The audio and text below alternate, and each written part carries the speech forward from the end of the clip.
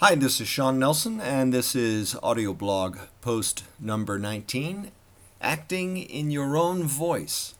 A famous Greek thespian is quoted as saying that the most important thing was for the actor to use his own voice. Well, the first thing one might think is, well, that's odd, huh? Who else's voice might you use to act? You only have one voice after all. Oh, but there's too much temptation for the actor. Sometimes we are nudged away from the truth just enough to be inclined to leave our own voice and self behind. And there are any number of understandable reasons for this. Fear, discomfort, defensiveness, doubt, and habit come to mind. But usually it's because we think that we're not enough just as we are. The irony is that by trying to be something we're not, we're leaving behind the one thing that is capable of moving an audience, our authenticity. No one's going to be moved or even interested when watching and listening to something that is inauthentic, and this is a quality that cannot be faked after all. Sincerity can be faked, certainly, but it cannot be faked in an inauthentic persona. People know the difference. In other words, people can be lied to and they can believe a lie, but they will never believe a false person or a person pretending to be something they are not. The viewer will always know if the you they perceive you to be is the same you as you are purporting to be. Thus, performances by some highly regarded stars may indeed be remarkable characterizations and yet have very little emotional impact for lack of authenticity.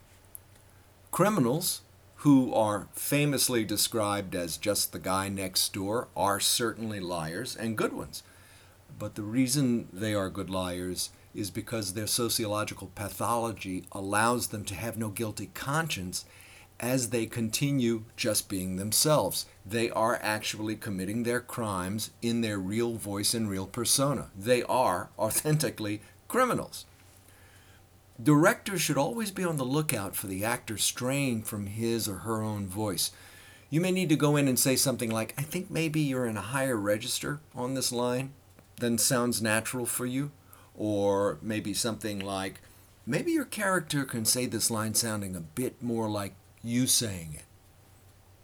George Bernard Shaw was adamant that a director's first and most important job was to be certain the actors were not accidentally seduced into speaking in one another's characters' voices as natural mimics are wont to do.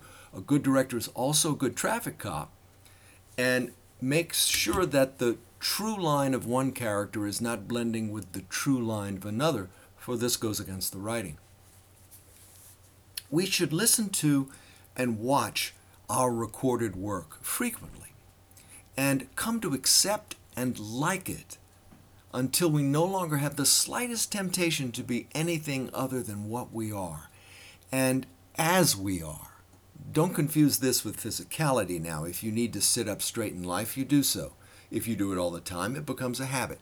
The same is true for your character. She sits up straight either because the boss comes in the room or because it's a habit, not because my character would sit up straight. See the difference?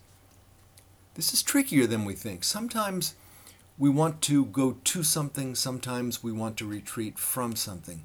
But if we do so, the viewer, the audience, will always know. You know when someone's not being an authentic persona.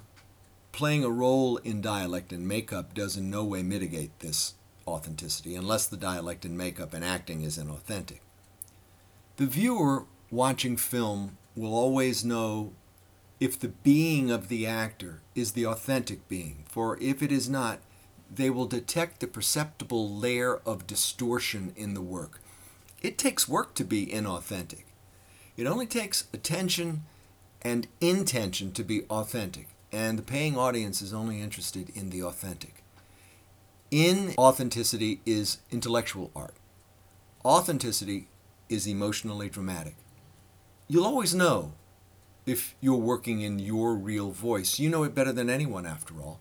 But you must have your BS detector turned on all the time, and you'll have to recalibrate it regularly, being especially on the lookout for both creeping ego and creeping doubt.